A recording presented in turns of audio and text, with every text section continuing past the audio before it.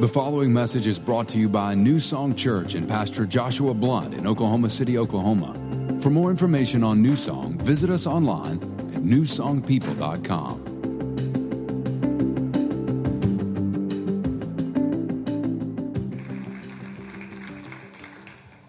I go to a lot of churches.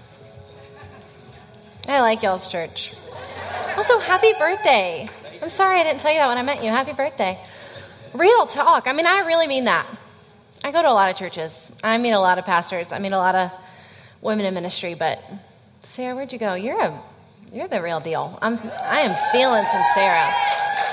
Yeah. Here's the deal. This is what God's been teaching me for the last year. He's been teaching me a lot about agreement. And we're not even going to talk about that today. It's just for me. It's just for me personally. He's been teaching me a lot about agreement. Just basically asking me over and over again this one question. Jess Connolly, do you agree with me? Do you agree with me? And so I believe in a culture of agreement. Have you guys used that phrase? Y'all use that phrase here? We believe in a culture of agreement. In my church, we believe in a culture of agreement. My husband and I started a church. We planted a church in Charleston, South Carolina, which should get a whoop whoop. This is, a lot of people like their city. I don't know how y'all feel about Oklahoma City. A lot of people like their city, but Charleston is like actually literally voted the #1 city in America for like 3 years in a row. So we were really just suffering through that call of, like going to the beach a lot and eating great food and like I'm bragging. We love Charleston. And my husband and I started a church in downtown Charleston. It's a wild, rowdy, little, messy church. And we can't get enough of it. We love it. We love what we get to do. I love church planners. I think it's the funnest thing in the kingdom. But in our church, we say that we have a culture of agreement. And so what that means is that if I'm talking, I want you to agree with me. If you don't, I don't want to know. But if you do agree, I would like to know, because I would like us to agree right now that this is not a recital, this is a revival. So I don't want you to think that I'm here to perform or even that I'm here to inform. I'm here to agree that the Holy Spirit wants to do something in your life and in my life. And I want to tell you right now that Charleston's the #1 city in America, and October is our glory month. Like, that's when it just gets good. Everybody else goes home, and most of the tourists are gone, and we're like enjoying like 72 days at the beach, 72-degree days at the beach. Liza is my assistant. She's here with me, and her husband sent a video of dolphins this morning. He was out on the boat like watching the dolphins swim leisurely by.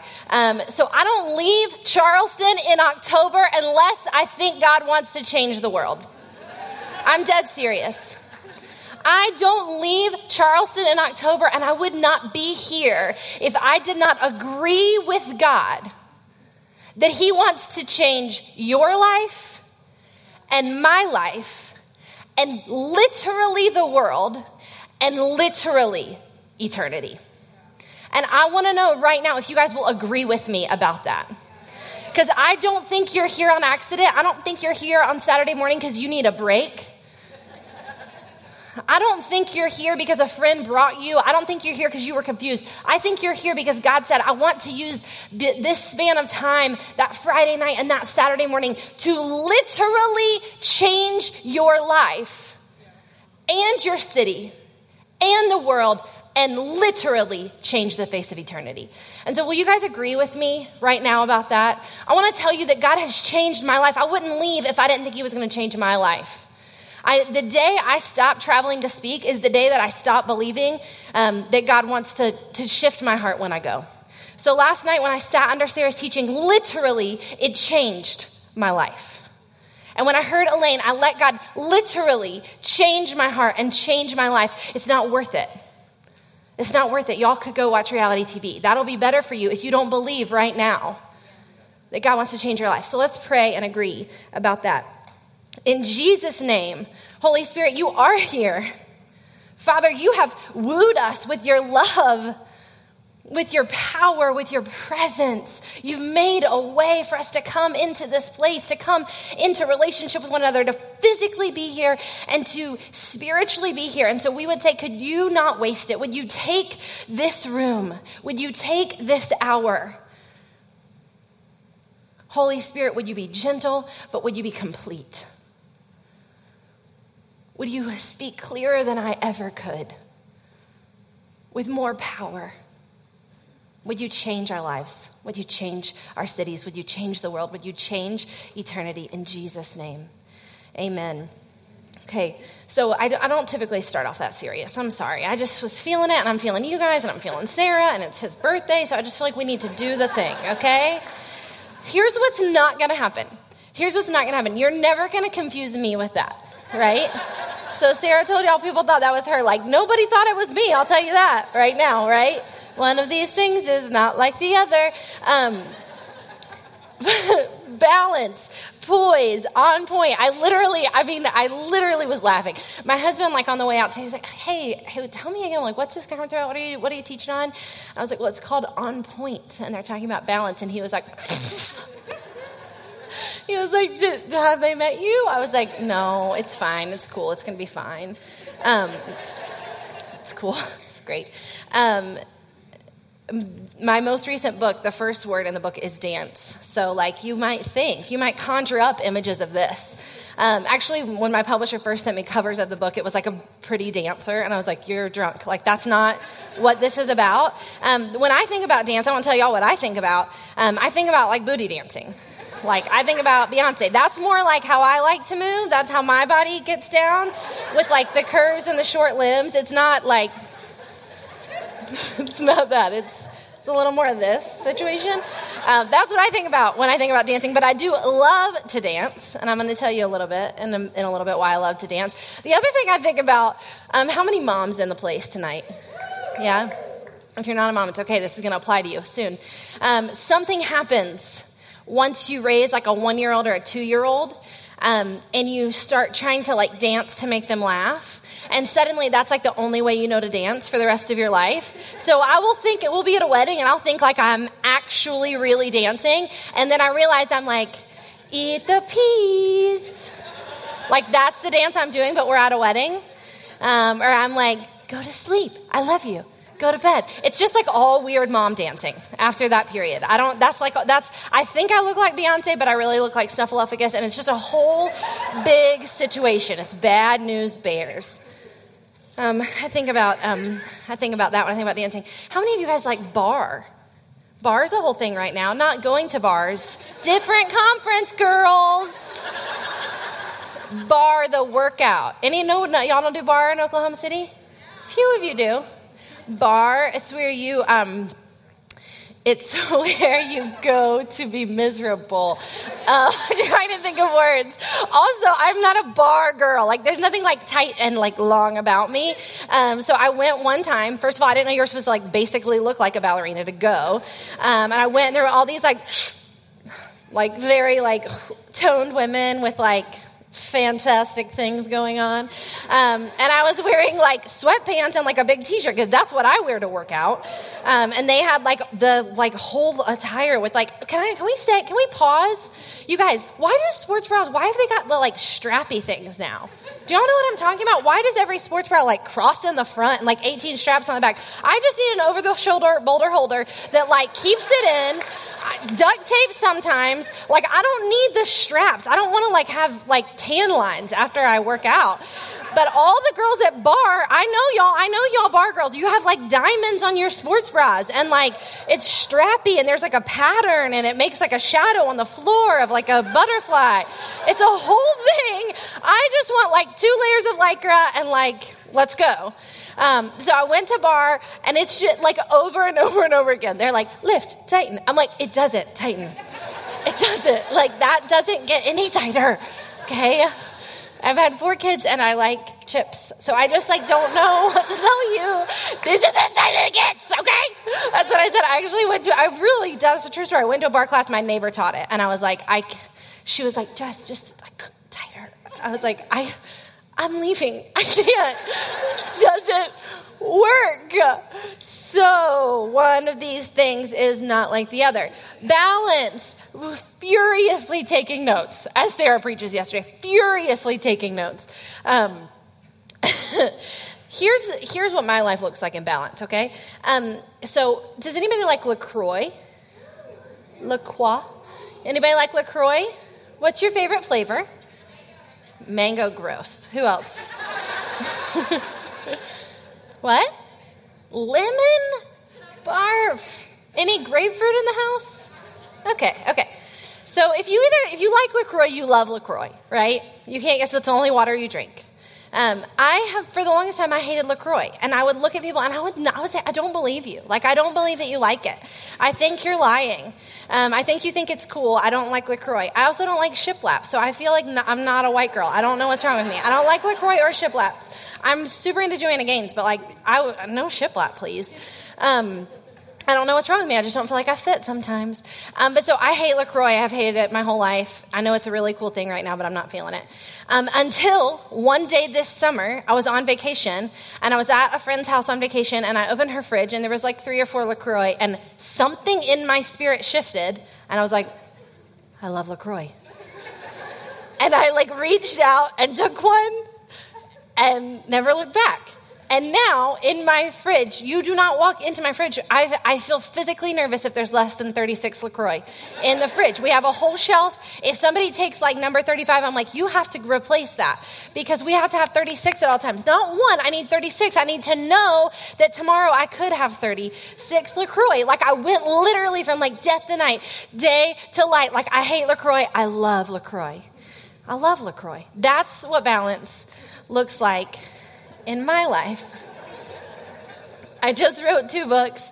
I just wrote a 3rd book that it comes out next year. And so right before my 2nd book came out, my publisher came to me and they were like, hey, we actually want to just go ahead and get you down for a few more books. I was like, okay, great. 3 isn't enough, apparently. Cool. Let's write some more.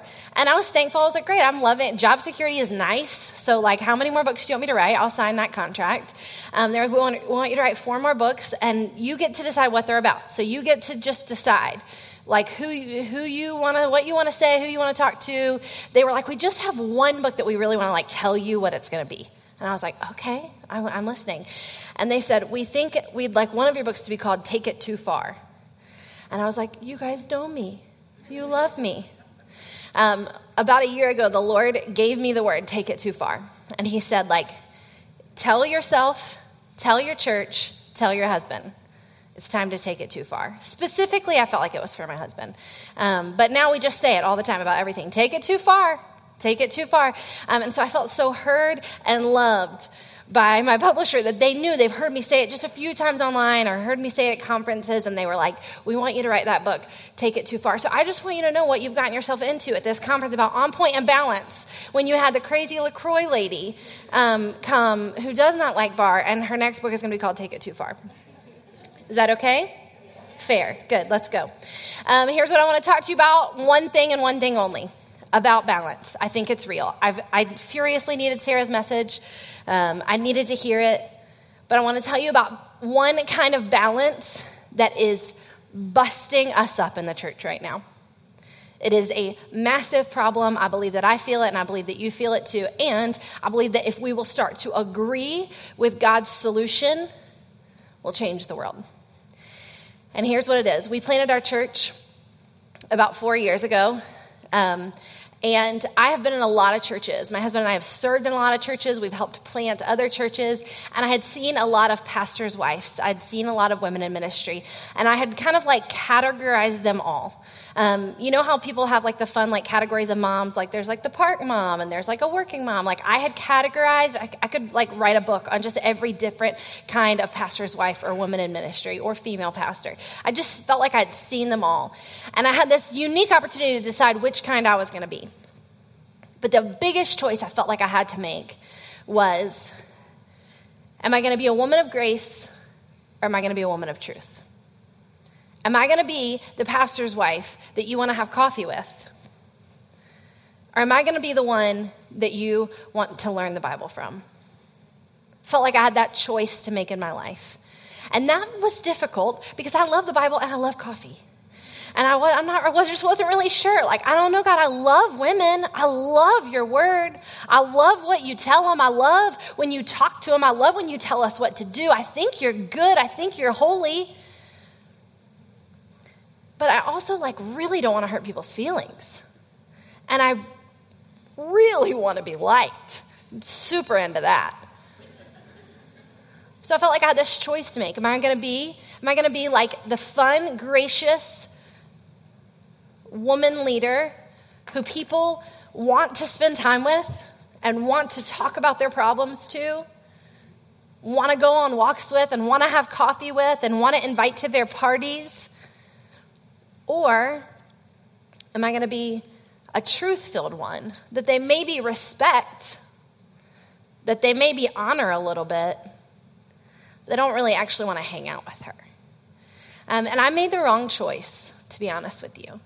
I chose that I wanted to be a woman of grace more than I wanted to be a woman of truth. I'm going to talk about in a little bit what the right choice would have looked like. But I decided, you know what, I just would rather be liked. I'd rather have friends. I don't think I'm all that respectable anyway, so I'm not going to go that route because I'll let them down real quick. But if they just want somebody fun, then they'll get somebody fun. I'll talk about reality TV with them. I'll go shopping with them. I'll talk about lipstick. When they tell me their problems, I'll say that's real. I feel that. Yeah, girl. But I'm never gonna say hard stuff to them. I'm just not gonna do it. And to be honest, we had just launched Wild and Free. We had just put out Wild and Free. Also, who doesn't like the book Wild and Free? Let's be wild and free. That's what I stepped into. I'm going to be that girl, and I still very much stand by that message and believe in it. But I had taken it too far, which is, also another book title. But we just launched Wild and Free, and I really started to feel this ache in my soul. I started to feel lonely. I started to feel like what was inside my heart could never really agree with what was outside of my life. And the truth of what was inside my heart is that I think about God all the time. I literally can't get enough of him. The truth is, I love the Word of God. It doesn't offend me. It doesn't hurt my feelings. I'm not scared of it. The truth is, I feel like God talks to me all the time. Just all the time. Just wakes me up in the morning talking to me. And I feel like he puts me to bed telling me stuff. But I was so scared to let that come out of my mouth and come out of my everything. And so I just hid it. I hid my holiness. I hid who he had made me to be. And I believed a very, very, very busted lie that women could not be full of grace and also full of truth. And I'm not gonna say it's been tidy walking out of that. I started writing Dance, Stand, Run. You would think maybe the first thing I would do would be to go to friends or go to these people that I had led and say we need to change. But I was I'm gonna just go write about it first. Maybe if I write about it and slide the book across the table and say I think this would be better. That's kind of the plan I went with. Use my words, but quietly. Started writing the book Dance, Stand, Run, and originally it was just about holiness. It was just about holiness, just really asking the question, have we forgotten about holiness? And I think we have. I know that I had. I had believed in my heart 100%, totally agreed in my heart that God was holy. I just didn't remember it all the time. I just didn't think on it all the time, and I didn't talk about it at the time. And when I talked about him, I tend to talk about him as this friend, this pal, this compadre, which he is. But I forgot to talk about him as otherworldly, obsessed with his own glory, incredibly mighty, powerful, near and far all at once. I hid God's holiness, and I also forgot that he made me holy. And here's what I found, that when people in the church were talking about holiness, we wanted to quiet them and shut them up, because what they were talking about was how everyone else wasn't holy. Still to this day, to be honest with you, if you hear most pastors or teachers or preachers talk about holiness, they're drawing lines in the sand and telling everyone that they're wrong. And so I didn't want to be that girl, and I forgot the truth of God's word, 1 Peter 2:9, that he said, you are a chosen race. You are a royal priesthood. You are a holy nation. Set apart, brought into marvelous light to bring everybody else with you. I forgot this one very basic truth about holiness. And it's this, that we do not become more holy. We do not work to become holy. We do not strive to become more holy. We don't clean up our lives to get holy. We don't even act holy. We just have one opportunity, and that is this, to agree with God that he's already made us holy. To agree with God that he's already made us holy. Some of you just an hour ago crossed from death to life and did this weird thing where we look at Jesus and say, I want you, I'm in. Don't overthink it. It's that simple. You did it. It's done. You became a sister in Christ, a daughter of the King, just like that. You were purchased into a family today, and you're already holy. In fact, you are as holy right now, daughter of God, as you'll ever be. I don't care what you did last night. I don't care what you were thinking about during worship. I don't care about the broken sins that you've never told anyone about. If you are in Christ and you have done the magical thing where you look at him and you say, I'm in you, I want you, I choose you, you are as holy right now as you'll ever be. And you have the rest of your life to do one thing. Agree with it. Agree that that's what he said about you. And so there's an idea of balance that I am just wading into right now. And it's the idea that we were never meant to choose grace or truth. We were never meant to believe that God is gracious or he is holy. We were meant to be both women of grace and truth all at once. And we were meant to take God for what he's offering, which is so much grace and so much truth all at once. So I'm going to unpack this for you super quick, and this is what I mean. John 1 says that Jesus came full of grace and truth. Jesus came full of grace and truth. And if you want to know what I mean, here's what I mean. Does anybody love actual Jesus? Do you guys know what I mean when I say actual Jesus? I don't love, she loves actual Jesus. Me too. I don't love supposed Jesus. I don't love who people make Jesus out to be. So some people say he's a pacifist, he's super gentle hippie with long flowing hair, and maybe he's totally a vegan and he was just here to be nice. Not so much. He didn't play like that. I don't love that supposed Jesus. He's not like that. He's not effeminate and weak at all. The times he accessed weakness the most, he did full of strength and power, like when he went to the cross on our behalf, which was actually a very strong move full of justice. He's not really weak. I don't like when people make him out to be a barbaric politician either. I don't like when people paint him like that, like he was just crusading and telling everyone they were busted and awful. You know, the only time Jesus ever drew a line, it's my favorite story, when they bring him an adulterous woman. They bring him a woman who's been in just massive sin, and the leaders of the church bring the adulterous woman to Jesus. They say it's the weirdest, coolest story ever about Jesus, because actual Jesus is pretty incredible. They say that in the Bible it says that actual Jesus got down on the ground and that he started drawing in the sand. What? There, all the leaders are around him and they're like, what are you going to do? What are you going to do? She sinned. She's a cheater. She's the worst. We caught her. What are you going to do? You know what actual Jesus does? He gets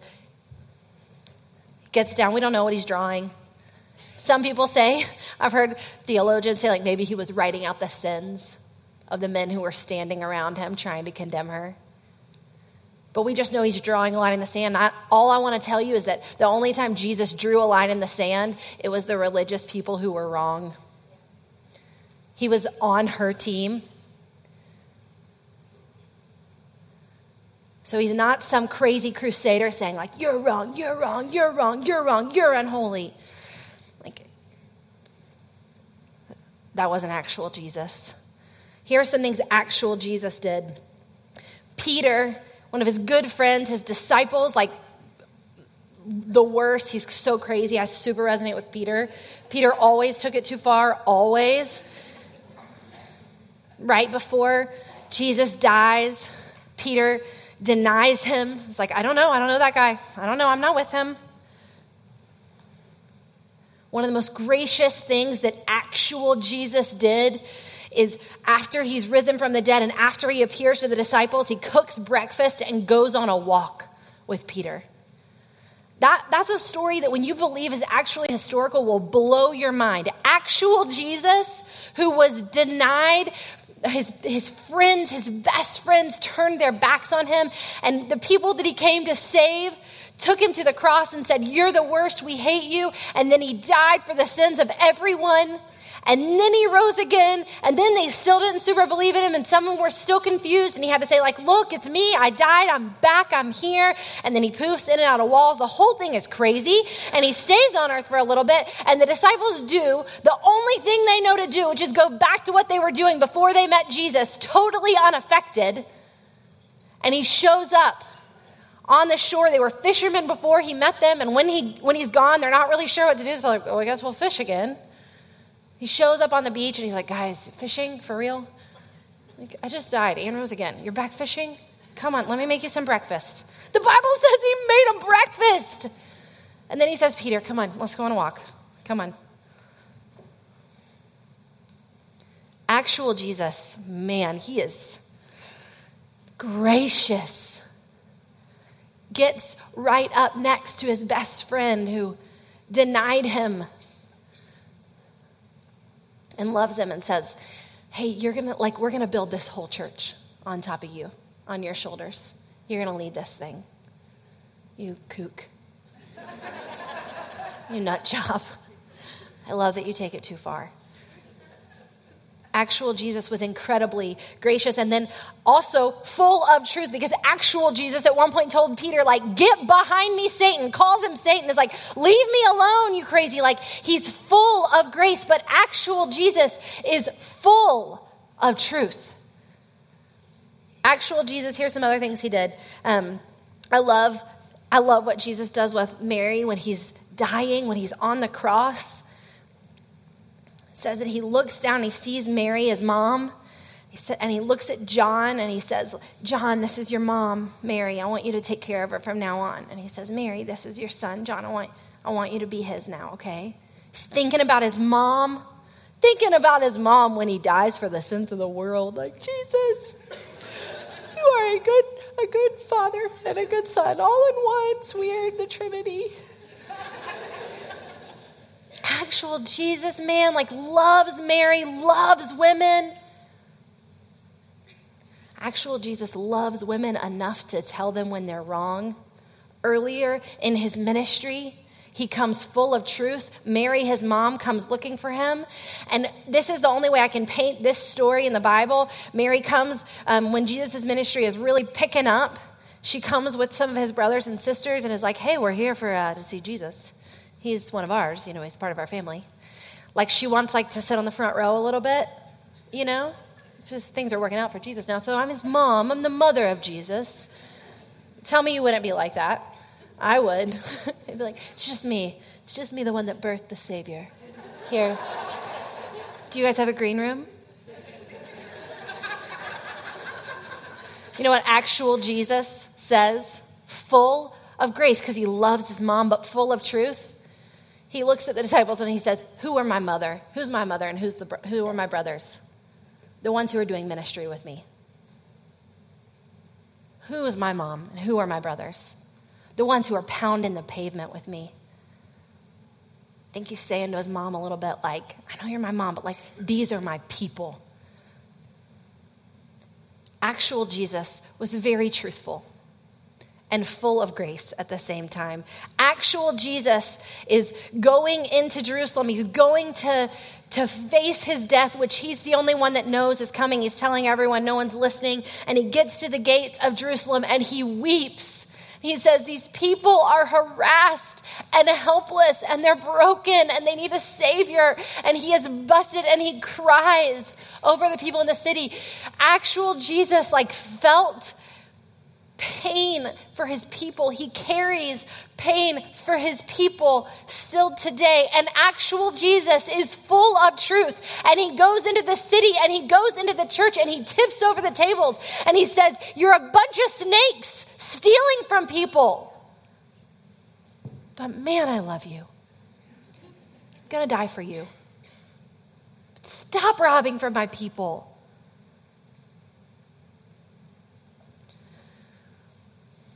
Actual Jesus died for you. Like an actual historical, totally human, totally eternal and holy and fully God man.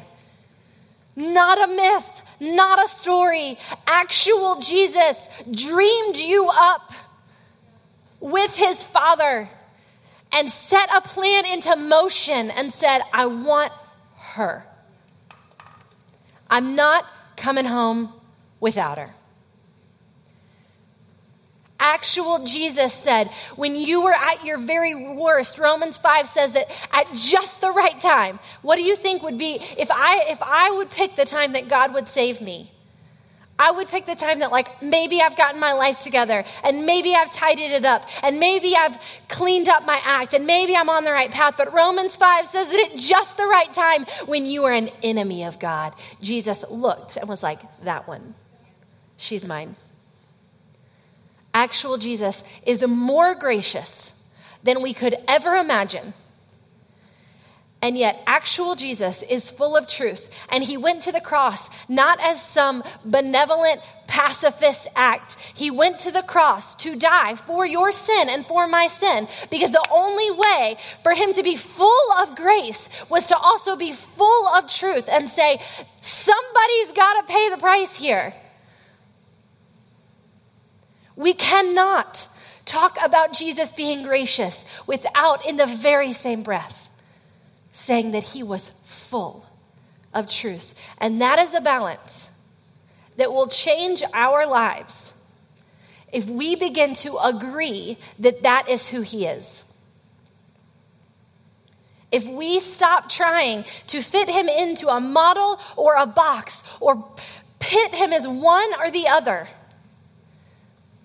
it will change our lives. I want to tell you, and I'm going to tell you in a minute, but what might a group of women, what might a generation of women do if they knew how gracious God was? I think they'd dance. That's why we call it Dance Syndrome. I think they'd dance. I think we'd start dancing and we wouldn't stop. I think if we knew what we'd been pardoned from, if we knew how massively incredible it is that Jesus leaned in toward us and said, I don't care what you've done. I don't care what you're doing. I don't care who you are. I just want you. I just want to be with you.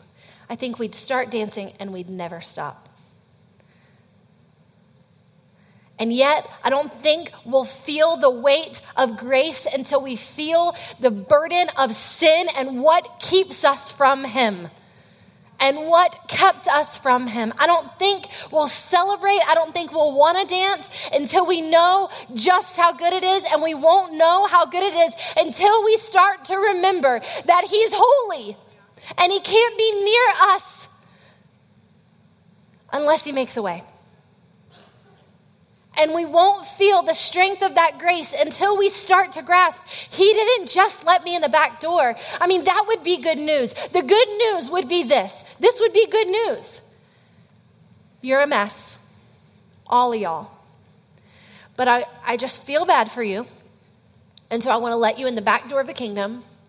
And maybe if you could earn your keep, if you could do some stuff, if you could just if you could do some work while you're here on earth, and when you get to heaven, just make sure you sing good, because it's going to be a long time. Just try not to be such a mess, okay? That would be good news. Honestly, if we're all destined for hell, That would be good news, that we would be let in the back door of the kingdom. But that's not the story he wrote. He said, I'm not letting you in the back door. I'm flinging open the front gates for you. And I'm saying, I don't care what you've done. I don't care where you're going. I don't care where you've been. I'm saying, that one, I want her. I'm going to pay the price for her. I'm going to go get her. And that's not it. I'm going to call her holy. I'm going to call her a co-heir with Christ. I'm going to give her gifts. I'm going to give her purpose. I'm going to give her a future. I'm going to write a life that's better for her than she could ever imagine.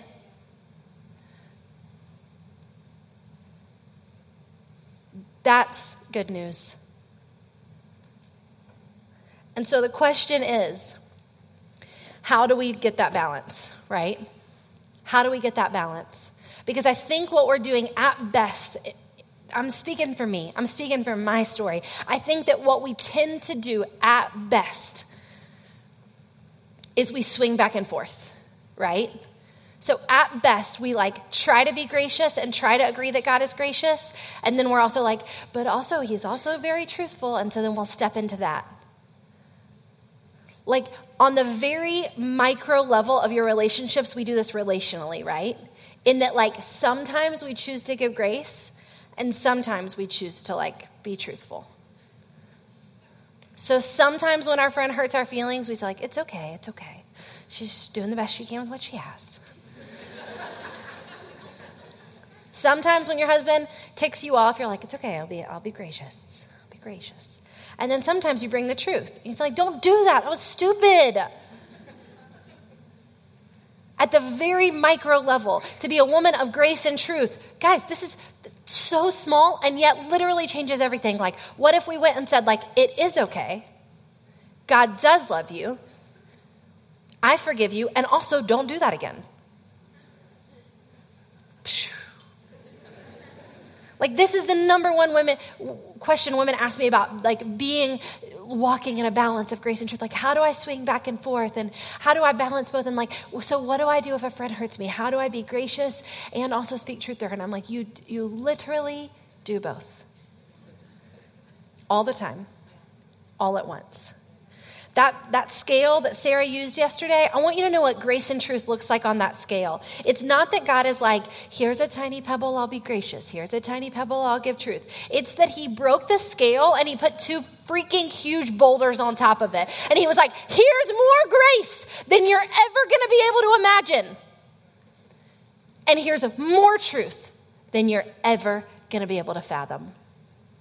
I am more good and more loving, and I am relentlessly coming after you with mercy and healing and love and blessing and gifts and adornment and crowns and glory that you literally do not deserve. And I'm never gonna stop. Not when you forget about me, not when you don't open your Bible for 3 months, not when you have an affair. Never. I'm coming after you with the biggest boulder of grace. And I'm going to stay holy. And I am never going to stop being perfect. And I am never going to stop saying, remember that this is who I've made you, women of God. I've created you in my image down to the very core of who I am, which is a holy, set apart, otherworldly being. I'm going to give you that identity as well. So honestly, Dance Stand Around is a whole book about this tension. It's a whole book about what it looks like for us to agree. But I'm going to cut to the chase and tell you, because this is literally what God told me to say this morning. Here's how you agree with the balance of grace and truth. You're going to have to know actual Jesus. It's literally what he told me to say this morning. You're going to have to know actual Jesus. You're going to have to do that thing where you say, yes, I'm in. And then you're going to have to get to know the one who is full of grace and truth. So how do you do that? Step 2, you're going to have to actually read your Bible. That's it. You're going to have to actually pray. and believe that he wants to talk to you. You're going to have to actually partner with the Holy Spirit and stop speaking these weird lies that like you think it's fake or that happens for other people and it doesn't happen for you or he doesn't talk to you like that. You're going to have to start to agree and say, no, he's made me a kingdom girl.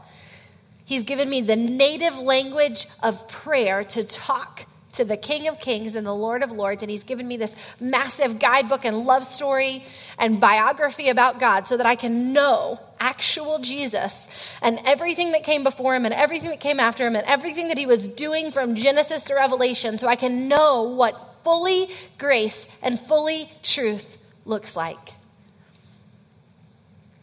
But the best news about all of that is that you don't have to do it. You absolutely don't. He is still going to be good. He's still going to choose you. He's still going to let you, not in the back door, but the front door of heaven. I think the main thing that God might want to shift in our hearts today is to stop believing that we have to know actual Jesus, that we have to read our Bibles, that we have to pray. And I think he wants us to believe that we get to. I'm going to say it again. I think he wants us to believe that we get to. I think he wants us to believe that we get to. Know God. Be known by him. And what will happen when we do? I'm going to read to you guys a little bit from John 4. Actual Jesus, he's number one. So actual Jesus is traveling and he's doing ministry and he's preaching. And a tiny bit of context for this story is that he was going from one town to the other, and on the way from that one town to the other is a place called Samaria. And when Jews, which Jesus was, would pass by Samaria, they would actually go intentionally very, very, very out of the way because they were racist. Is why. They were racist, and so they didn't want to be around Samaritans. And so they would go massively out of their way, walk way out of the way to go on this path. But we know that Jesus came to demolish racism and sexism and all kinds of cultural lies. And so our Jesus does not do what the other racists do, and he goes straight to Samaria. And he goes in the middle of the day to a well, and there's a woman. And so he does this very intense, crazy thing that is full of grace and full of truth. And he goes straight to the heart of two massive cultural lies, that women aren't worthy and that Samaritans aren't either. And he starts talking to a woman in the middle of the day, which culturally he should have never done. She should have never had the audacity to talk back to him. And this is what happens. A Samaritan woman came to draw water, and Jesus said to her, "Will you give me a drink?" His disciples had gone into the town to buy food. The Samaritan woman said to him, "You're a Jew, and I'm a Samaritan woman. How can you even ask me for a drink?" Because she knows this is not right. Something's not right here.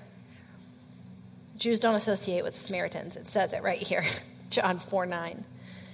Jesus answered her, "If you knew, friend, if you knew the gift of God and who it is that asks you for a drink, you would have asked him, and he would have given you living water."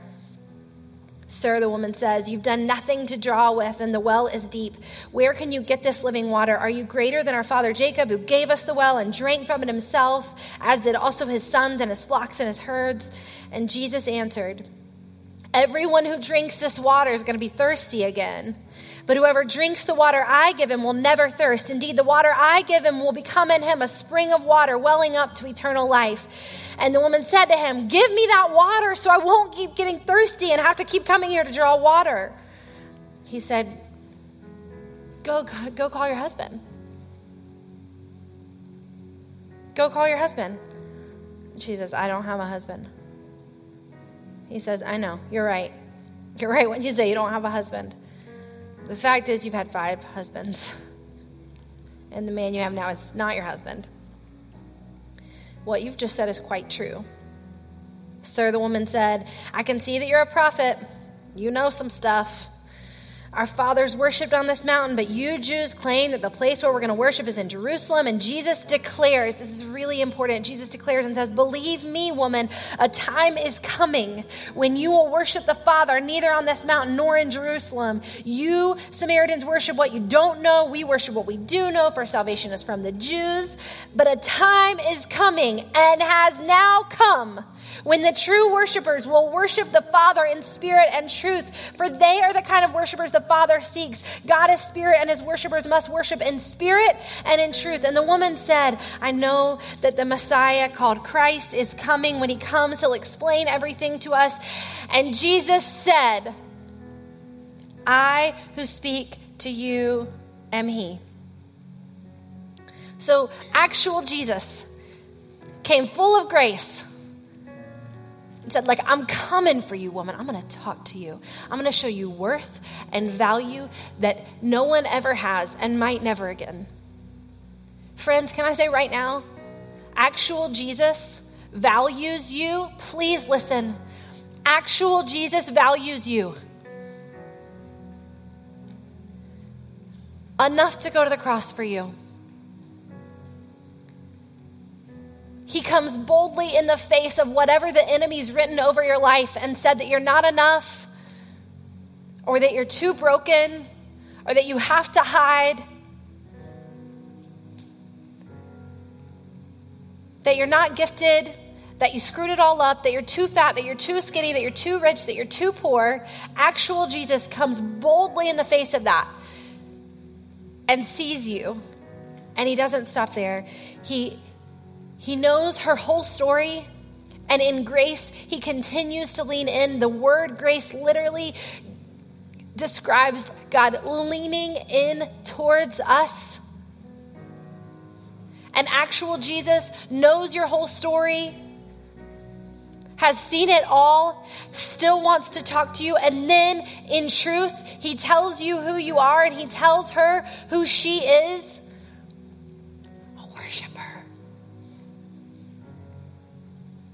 A worshiper. And then what happens? This is the best part.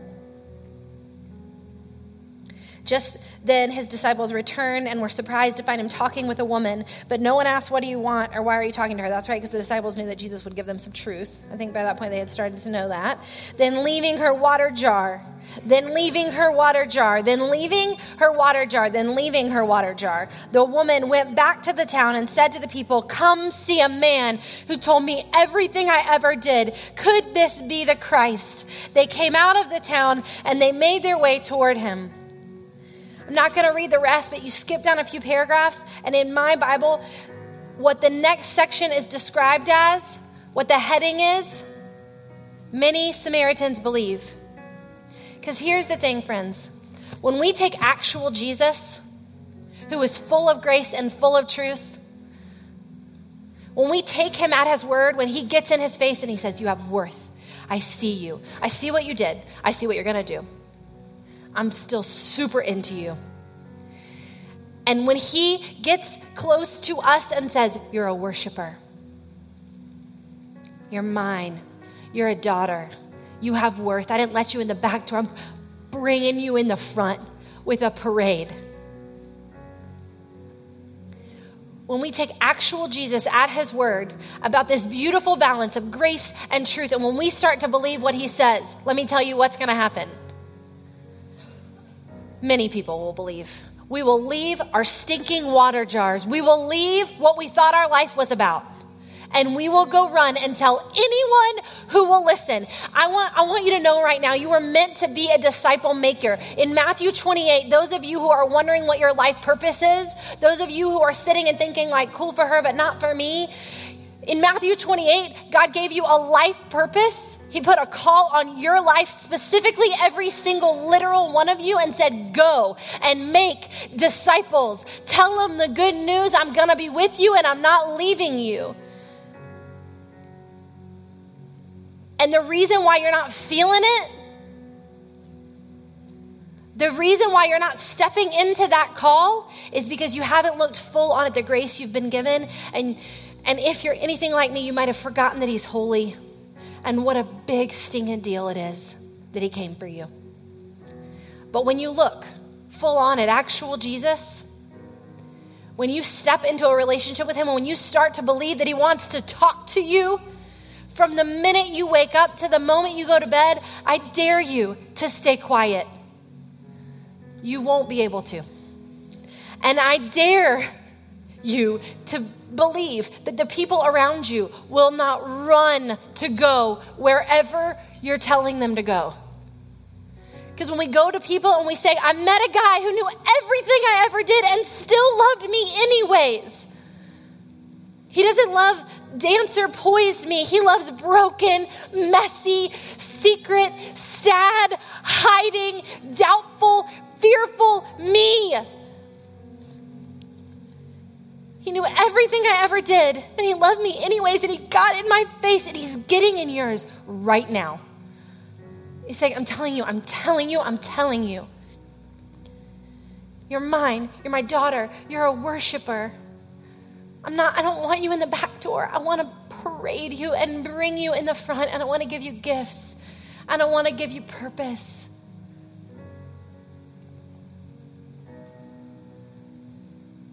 You will run. You will leave that water jar. You will drop whatever you're doing and whatever lie you're believing. And many people will believe.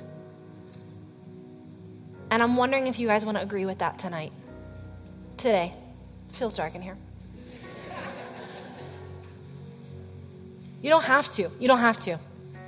You don't have to read your Bible, and you don't have to pray, and you don't have to change the world. But I'm going to tell you what, in 20 or 30 or 40 or 60 or 80 or 100 years, depending on what happens with science, you're going to be in the ground.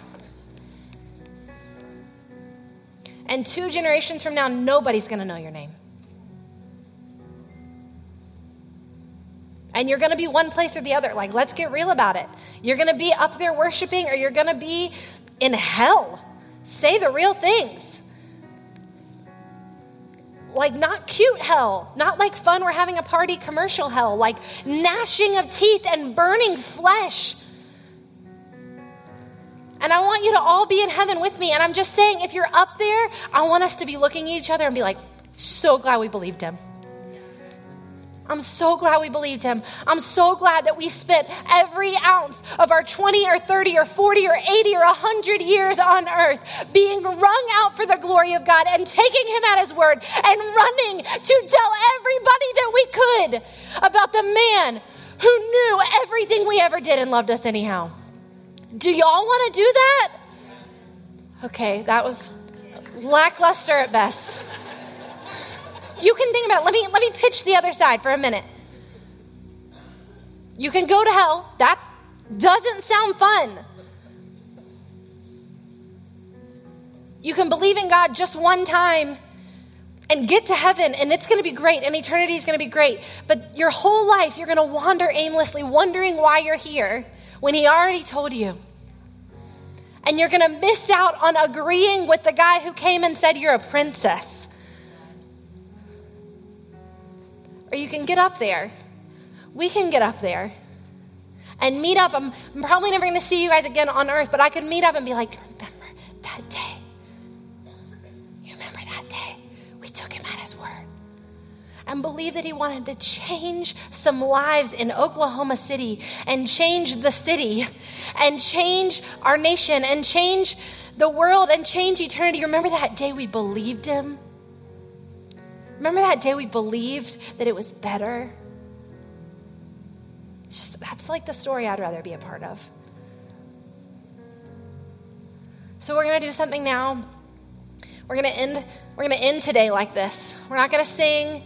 We're not going to do ministry time. We're going to end the thing like this, okay? So at altar calls, so last night, I'll just say this. Last night when Sarah preaches, I wanted to come to the altar call. But I didn't know how y'all would feel about the speaker coming to the altar call. But I wanted to because her message changed my life. The Lord changed my life through it. And it's not worth me being here if it didn't. So I wanted to come to the altar call, but it's not super cool for speakers to do that. And so I also didn't want to get fired like the night before. Like, you can't come tomorrow. It's too messy. She wouldn't do that. We do altar calls. Basically what we say is like, if you're feeling broken and messy, you can come. We'll be benevolent and we'll pray for you. And that's right. It's good. We should. But I believe we are all broken and messy. I believe even if you look like that dancer, you don't feel like her on the inside. And I believe that all of us have gotten a little bit off kilter when it comes to balancing grace and truth. And I believe that some of y'all just an hour ago said yes to Jesus for the first time. And I want to give you an opportunity right now to physically agree with what God has done in your heart and in your life this weekend. I want to give you a chance to physically agree. And so we're going to do what I like to call a reverse altar call. And we're going to do it organized because God's not a God of chaos. But here's what I'm thinking. Like, if you don't feel God and you'd rather go to hell, you can stay in your seat. We're not going to be mad at you. I'm serious. I don't want you to feel bad. Listen, I'm a woman of destiny and eternity. And so I thought about eternity a ton before I got saved. I want to speak to some of y'all right now. I thought about eternity a ton before I got saved. I didn't get saved till I was 15. And every day before that, if you had asked me if I was going to heaven, I would have told you no. I knew I wasn't. I knew I did not want Jesus.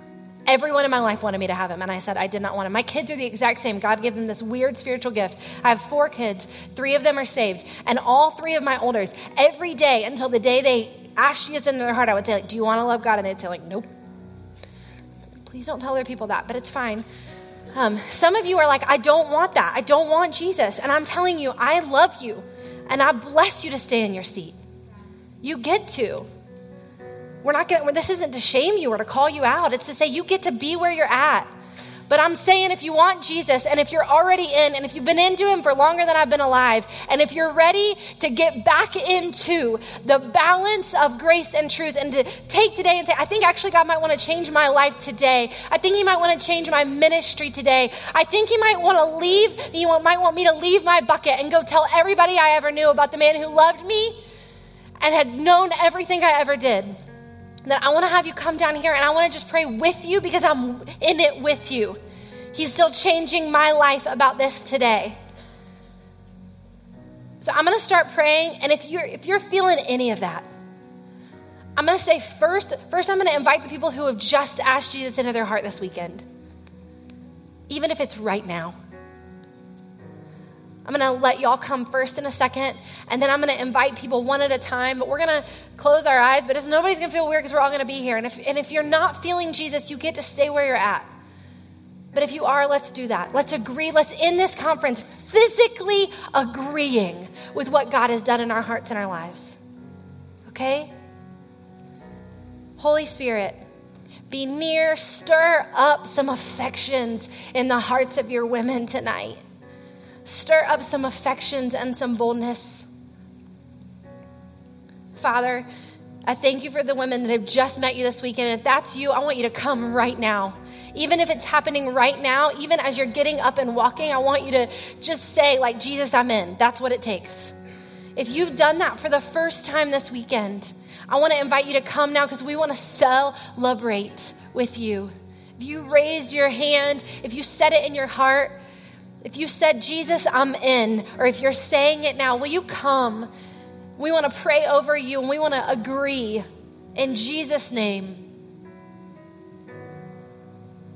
Father, I thank you for the hearts that you've grabbed. I thank you for the women that you've crossed from death to life. Next, I want to pray for the women who have abandoned grace or forgotten about truth. Maybe they've heard and they've felt it in their spirit like, oh, I forgot about one of those. I forgot about being gracious. I forgot that God was gracious towards me, or I forgot about truth. I forgot that I get to be a woman of truth and a woman of his word. I want to invite those women to come now, and I want to say I'm right here with them. I forgot, God. I forgot.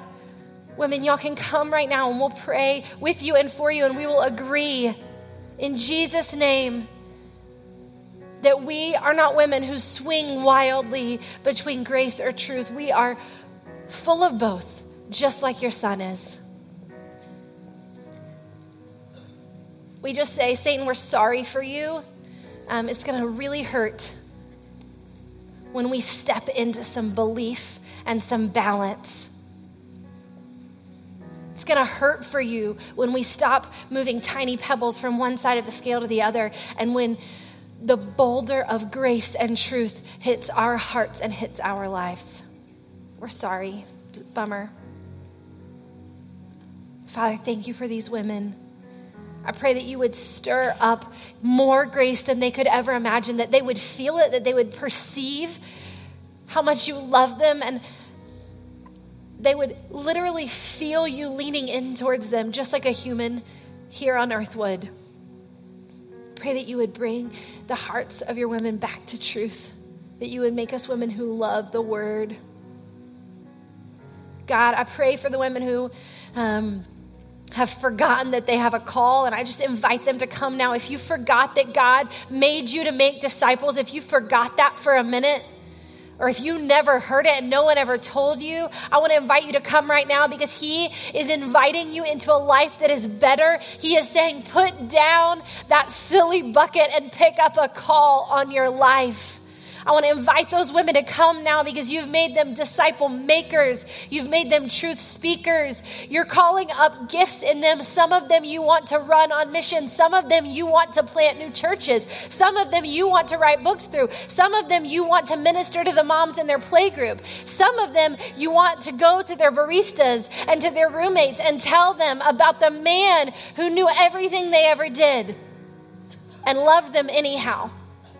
And they are done counting the cost. They are dropping that rusty bucket and stepping into your call on their life. And I thank you, and I pray over these women, God, in Jesus' name. I pray that you would commission us with boldness and with the power of the Holy Spirit that raised Jesus from the dead. For everybody else in the room that you're saying, like, no, I knew that. I remember that. I haven't forgotten about grace. I haven't forgotten about truth. I knew I was a disciple maker. I want to ask that you would come now and let God make you a leader, and start to continually agree with the fact that if you already remembered those things, and if you've already been walking in those things, that he needs you to go in grace and truth and tell the other women in your life. We're not going in the back door. We're going in the front. He called us daughters. He called us co-heirs. If you're feeling Jesus at all, you just come on to the front. Holy Spirit, would you be gentle and complete? Would you shift something in eternity? Would you shift something in the supernatural right now while we physically move our bodies and agree? Jesus, you're the only one. You're the King. You're the prize. You're the only one that we want. We want to know more about you. We want to know more about how gracious you are. We want to feel the weight of your mercy. We want to feel the strength of your power. And we also want to remember that you're good and holy and true and just and righteous. And you've called us that too. God, we don't want to stop running ever.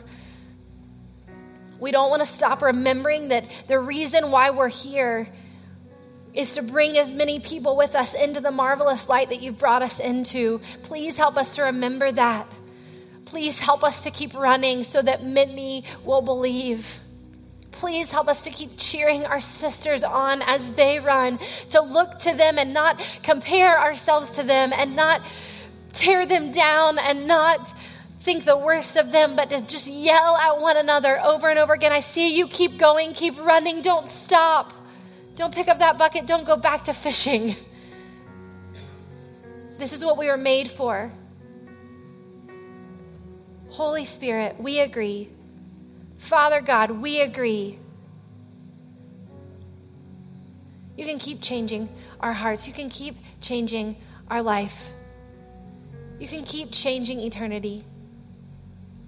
I pray that you would remind these women of the ones that are standing to their left and their right, the ones that they saw walking. I pray that you would remind them of this moment so they can continually just ask one another, are you agreeing with what happened that day? Are your eyes still on him? Are you still remembering what you're here for? Are you agreeing with what happened that day? Are you agreeing with that thing that happened on earth, but also in eternity? We love you, God. We love you because you first loved us. You are good. Change us. Keep changing us. Use us to change the world and change eternity from this day. In Jesus' name, amen. Thanks for listening to this week's message from New Song Church. If you have a prayer need or would like more information about New Song, you can email info@newsongpeople.com. If you would like to partner with New Song through giving, go to www.newsongpeople.com/give. And if you want to stay connected to New Song, you can find us on Facebook, Instagram, and Twitter by searching for New Song People.